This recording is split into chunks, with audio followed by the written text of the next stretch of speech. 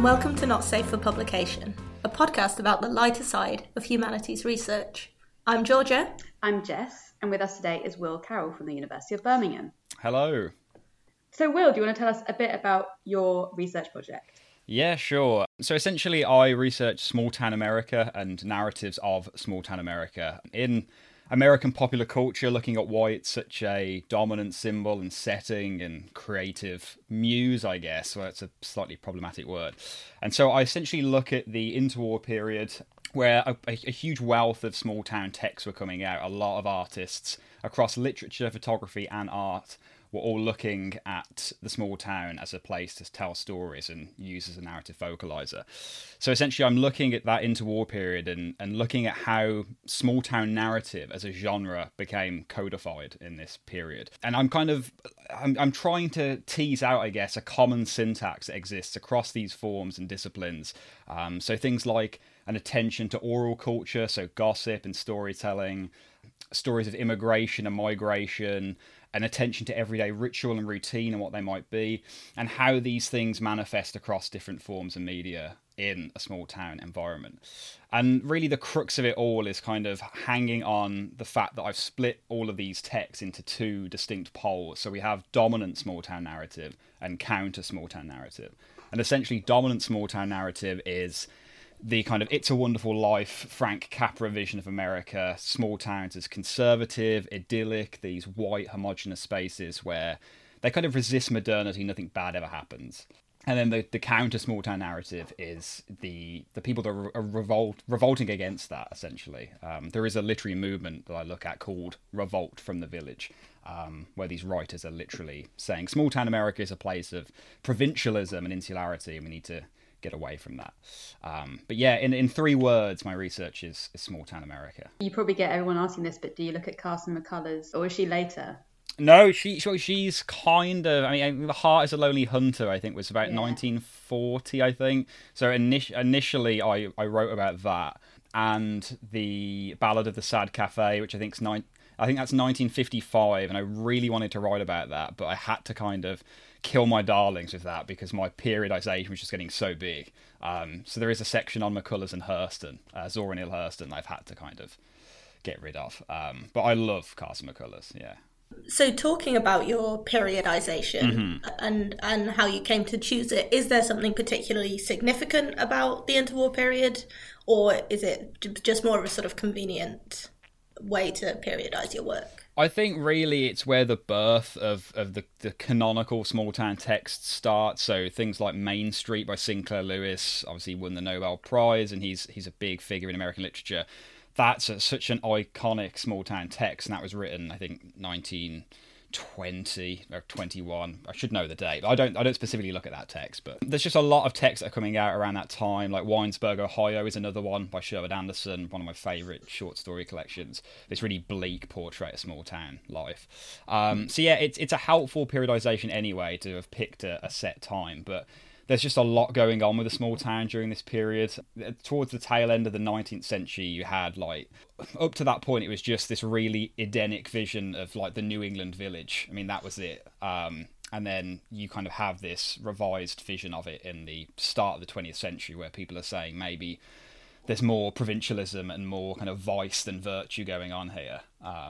And then by the Depression, so kind of, I guess I'm looking at interwar, depression, and then just up to the Second World War. There's this huge shift again in which they're trying to reclaim the small town as this like nostalgic haven. And you have like Our Town coming out, the play, which is I think the most reportedly the most produced play in American history. And that's like this really paradise vision of small town life in a New England village. So yeah, I guess it's undergoing so many changes at this point that it just kind of made sense to pick that date, yeah. Geographically, is this sort of across the whole of the United States, or are you focusing, you've mentioned New England a couple of times there, are you sort of foraying into the South, the Midwest? Yeah, originally it was going to be a regional study, so I was going to have the New England village, I was going to have the southern town, the frontier town, and the Midwestern town. And then I just started to realise that maybe what I'm interested in isn't so much regional difference, although that comes up a lot in the study that I am doing now. it was more narratology was what I was interested in. What would a small town narrative look like? How do I define that? And then how can we use that to co-opt other texts and things like that? But yeah, I mean, Sherwood Anderson, Sinclair Lewis, they're Midwest. Carson McCullers, as I mentioned, I do have some on her that I've kind of taken out at the moment, but she's obviously southern mill towns, that kind of space. Willa Cather, Mary Austin are writing on the frontier, the prairie, and then Thornton Wilder's Our Town, New England. So yeah, I kind of try to cover as many different geographical small towns as I can, really, because it just crops up across America, which I guess is the point, really. I find it impressive that no one, I mean, is this kind of original scholarship that you're doing in terms of this trying to codify a genre, I guess? Has someone done it before, or is it fairly new? In terms of what small town narrative is, it's not been done before. There's been quite a few. I say quite a few. To me, it feels like there's quite a few. But I mean, in the grand scheme of like scholarship and this field, it's probably quite light. There's been a few cultural studies on the small town in American popular memory and culture. What it means to have a nation of so many small towns that's obviously so urban centric. But what do we do with all these small towns that form the bedrock of presidential campaigns, blah blah. So there are quite a few studies of that kind, but narratologically no one's really stopped to think, well, why is the small town persisting kind of narratorially, I guess. So I'm trying to find a niche for my own research, and I'm indebted to a lot of these scholars, but I guess what I wanted to do was kind of answer the question of small town America a little bit, and narratology made sense to me in that respect. So you come from a literature background, is that right? Yeah, I do. But my MA thesis was, again, like this thesis, which looks at photography, literature, and art, kind of three prongs. I didn't mention that at the beginning. I probably should have. So yeah, my MA did that. Let's start all over again. My MA did that as well, and I've always enjoyed synthesizing a lot of different disciplines and media together. And when you take something like Small Town America, you realise it's everywhere, I'm kind of attracted to it because I grew up reading Stephen King and watching Spielberg films and Stand By Me, and, it was kind of ever present in a lot of media I consumed. So it made sense that a study should also do the same for me. You've just answered the question I was about to ask, which is how did you sort of come to this as a field of subject, of study? Mm-hmm. But yeah, I mean, something that's sort of caught my attention is that you're working with photography. Are there sort of particular photographers that you're looking at on particular images? Yeah, so essentially the bulk of the photography, I'm looking at the FSA, so the Farm Security Administration. So this was essentially, for those listening who aren't familiar with it, it was a huge government project under FDR during the New Deal, where they basically just got a group of really respected photographers of their period and just sent them to the rural American towns and places that were really hit by the Depression. And essentially they were archiving these spaces, but it was ultimately socialist propaganda in a way of saying, look at what's happening to our small towns. We need to reclaim them in some way. And Roy Stryker, who kind of headed that up, he was very insistent on kind of capturing a certain feel and texture of small town life. So obviously there's although it's documentary photography and it's meant to be an archive of just American everyday life, there is a narrative impulse behind it. So that's what kind of drew me there. And one of those photographers in particular, Ben Shahn, who was a mural painter by trade, did a lot of small town murals. He kind of picked up a camera and got involved with photography and ended up as part of the FSA. And his work is just, it's doing that little bit more than some of the other photographers, I think. There's a series he did in Ohio called The Other Side of the Tracks, where he's specifically privileging Black American voices and identity in a town that's been really hit by poverty and kind of a lack of opportunity. And, the FSA's archive is a largely document of white American poverty. So I'm interested in why is Shahn choosing to go against that. And there's a narrative impulse behind that as well. I mean, even contemporary photographers I'm really interested in as well, that the small town is a huge part of their work. So Stephen Shaw, William Eggleston. I mean, it's not contemporary now, but I guess kind of post the period I'm looking at. Dorothea Lange as well is another great photographer from the FSA who is also, I mean, she's canonical, but she was also trying to kind of forge her own path. So yeah, there's a lot of different photographers I'm interested in, for sure. I was going to say, like, one of the most notable things about the FSA photography project was the number of women that were employed as photographers and producing, obviously, Migrant Mother, that very famous image. But yeah, like these very interesting visions of changing rural scene. That's it's fascinating stuff. Yeah, the thing that's really interesting about Dorothea Lange in particular is that she was really insistent on speaking to the subjects before taking their photograph and striking up that relationship. Whereas people like Walker Evans, who, you know, celebrated photographers in their own right, had this kind of reputation as being really aloof and puritanical, they were described by some critics, and just very austere, and weren't interested in forging any kind of relationship with these people. They were just aestheticized, whereas Lange was actually taking those steps to make this a project that wasn't just archiving them, that was reaching out to them in some way. I've always been interested in that aspect as well. So your project is kind of huge in its scope, right? Like, sounds really overwhelming. Have you been able to go to America, or have this been all done from Birmingham? It has all been done from Birmingham. I mean, this is probably going to sound crazy now, but I have literally never been to America in my life. Oh my God. Not just for research purposes. I've literally never been. And I would say since undergrad, every single essay I have written, bar one or two, has been on American lit, American geography, just American centric. So it's kind of a love affair that I'm living vicariously through just all the reading and well, TV. you can't ever go there now. No, I can't. It will ruin. That's what everyone tells me. Yeah, like if I go to a small town, this kind of romanticized ideal that Frank Capra and It's a Wonderful Life have given me will surely be shot to hell. But well, I know that might as well now get out the way. You love Gilmore Girls. I do. As do I, and that is like small town. That's such a great small town show. I went to a town in Vermont, which I think like Gilmore Girls was like, or not based off it, but it was very, very similar. And actually, it didn't let me down. Really? So you might have the same positive experience than I do when you eventually get to go. I hope so. Small town America, I think, still probably persists in a lot of places. I mean, you look at like even shows like Stranger Things and Riverdale, like contemporary productions that are really popular. That are just purely small town, and obviously it's got a huge draw for so many people. And like, why is that? Is it for nostalgia reasons? And then obviously that's problematic because small town America isn't this perfect world that we should return to.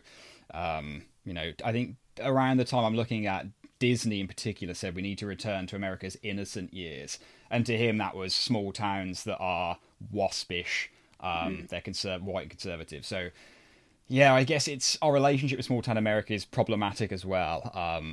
Not me personally being British and not having visited one or being from a small town, but the way they're portrayed and how I perceive them is obviously I need to reckon with that in some way. I don't know. I feel like recently there's been such a bad rep for small towns. You're here or generally or in America or in America? In America, yeah. Yeah, I guess you have kind of like controversial books that came out, like Hillbilly Elegy, J.D. Vance's book, which is kind of explaining Trump's rise through a look at a white underclass in Appalachia and things like that, which kind of willfully ignores racism and that the part that played in kind of the American administration. But yeah, I think there's a lot of crises happening with America's small towns in general. There's a scholar that I'm quite indebted to called Robert Wuthnow, and he's just written a book, or maybe a year ago or so now, called The Left Behind. I mean, that's looking at small towns that are dealing with opioid crises and various kind of economic disasters and, places in the Rust Belt, for example. So yeah, I mean, it's definitely not the idyllic thing it used to be by any means. But then you have media like Stranger Things and Riverdale, which although they're kind of dealing with, dark things, at the core, it is this idea of something's being romanticized. So like it's kind of the undying setting, I guess, in American culture. It never goes away. And I think that's why I wanted to kind of find an origin site for that if I could, and just say, here's why it's still happening. So we've touched on this a little bit with Jess's question about where you conducted all your research from, but over the last year we've asked our guests a lot, like, how has your research life been? How have you sort of coped with everything? How have you conducted your research? How have you stayed sane? I mean, I feel guilty in saying that my general week to week hasn't changed that much. I used to travel to campus probably 2 days a week, purely just to professionalize the process of doing a PhD rather than just sitting at home for 5 days. Like, I should go to campus 2 days and go to and sit in a library and work. So I haven't done that. But I mean, in general, the research I was doing is just largely book based. If I need to look at the FSA photography archive, it's all on the Library of Congress online, so I can just pull photographs off there. So my research hasn't changed that much, and other than my attention span just absolutely nosediving, and any idea of productivity, as awful as that term is, kind of completely changing track.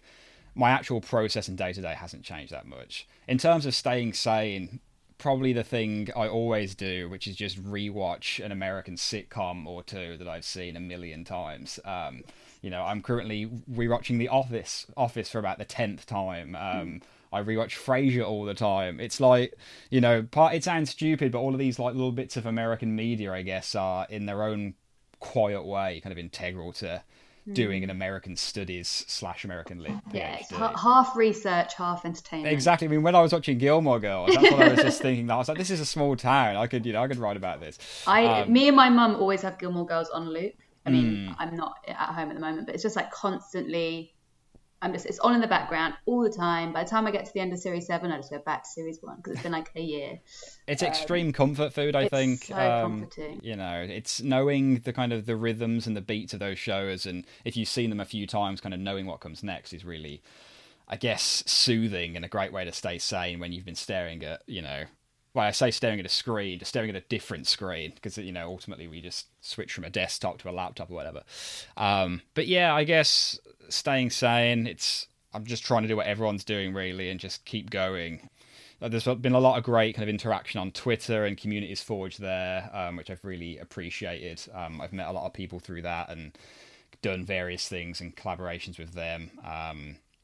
So yeah, I don't really have a great answer for that, I think, but I'm still going, and my spirit hasn't been completely broken, so that's always a plus. Well, Twitter was something that I wanted to pick up on, because something that I have admired about you from afar for a very long time is that while you do seem to be pretty a focused academic, your commitment to shitposting is just I recently noticed you've unlocked your tweets again. I have unlocked my tweets. Does that mean the shitposts are going to end? No, that means they're probably going to increase. I unlocked my account because I had an application with the Smithsonian, which I can say I didn't get now, and it was like a 5-month wait. And I mean, I applied for this last year and didn't get it then. It's stupidly competitive, and I kind of resigned to the fact that I wasn't going to get it the second time round. But I was like, if I don't apply, I'll never know.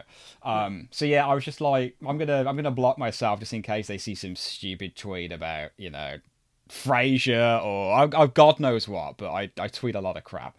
But yeah, it's just I think there are probably future employees or colleagues, or well, I hope, on there right now seeing all of that shite, and it doesn't reflect that well. But I think I've been on that hellhole site for like 12 years now. I'm in too deep to come off. I really disagree that it doesn't reflect well. Like, I don't separate my professional Twitter identity from my personal one, as you both probably know.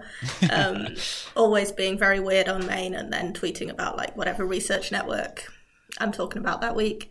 I think it's kind of important to be like a real person online and not have a completely sort of falsified professional identity. As you say, like, there's going to be lots of people seeing it who might be consider employing you in the future, but there'll also be lots of people seeing it who might be, your students when you're a teaching assistant, and might be interested in collaborating with you, and having a sense of your personality, I think, is not a bad thing. No, I completely agree. Particularly in like not separating who you are from like this professional version of yourself. I mean, I have to be careful if I was in a full-time kind of teaching capacity like I was a year ago. I think I was on private then.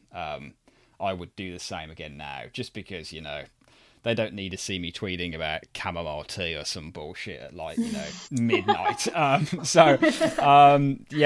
a lockdown then, but yeah, no, I think 90% of the people I follow and other PhD, other people in academia, and they're all the same. Like they're just kind of wear their hearts on their sleeves and scream into the void along with me. So that's it's the screaming into the void. But it's when academics with full-time jobs complain that George's face, like, yeah, it really gets my goat, because they're like, it is annoying because it's like, you're, like you say, Will, like applying for so many fellowships and just getting rejected from loads, and then like people being like, oh, it's so hard, this 5-year fellowship on a great funded Leverhulme project. It's like, shut up, just shut up. Honestly, you will never see me complain, ever. Yeah, that's one thing that actually, as much as I have found quite a lot of solace in Twitter, a huge turn-off of like so-called academic Twitter is the sheer amount of moaning. Like, and it is at all levels. And, like PhD students pretty justified to moan, especially in the last couple of years. Undergrads and, master students absolutely justified to moan. They've had a really rough few years. But the further up you go, just the more of a turn-off someone's complaining is. And once it's someone with a tenured position, or someone who's is making more money than you're going to make in the next 4 years or whatever, and they're complaining about like having to do admin and teach alongside their research and stuff, and it's like, well, if you don't want to do it, maybe step aside. Like, let's let someone else have a go. I'll do it, and I'll do it with a smile on my face every single effing day.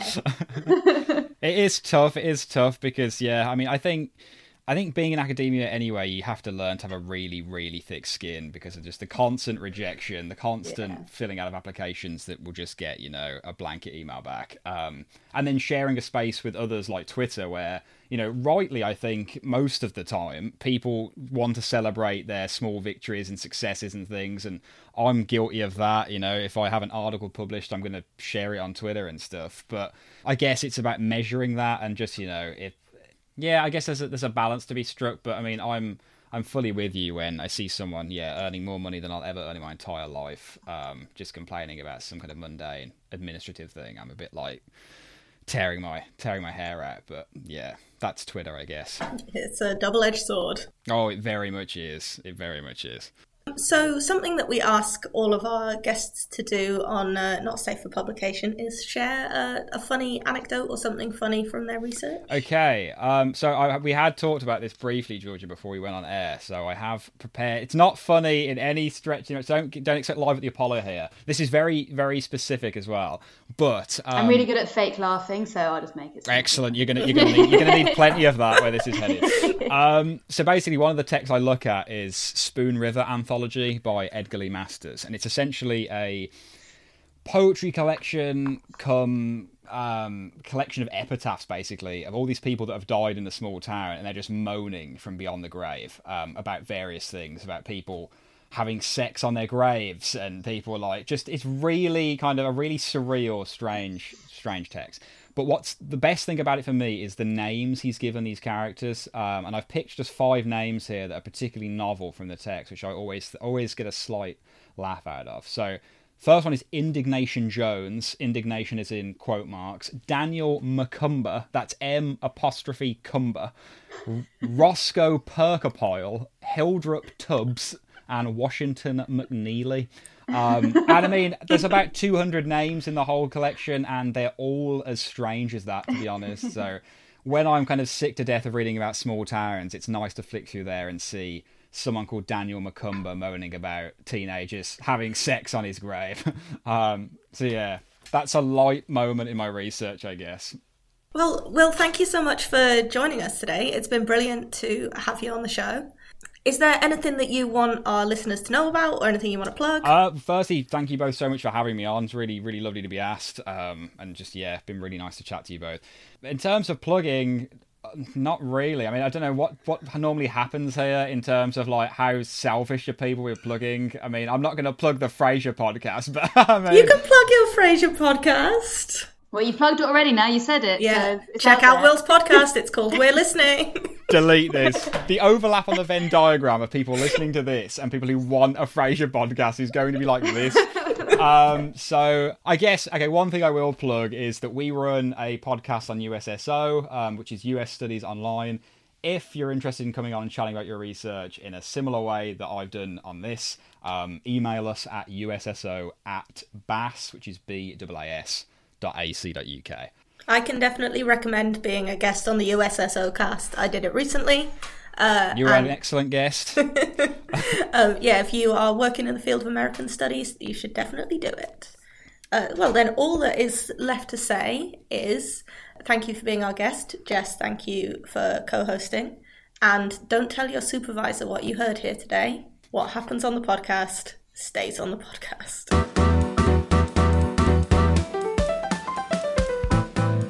Not Safe for Publication is a podcast by and for the research students of the Faculty of Humanities at the University of Manchester. If you want to get in touch with us, you can reach us on Twitter at NSFP Podcast, or you can email us at nsfppodcast@gmail.com. Our intro and outro music is Hat the Jazz by Twin Musicom.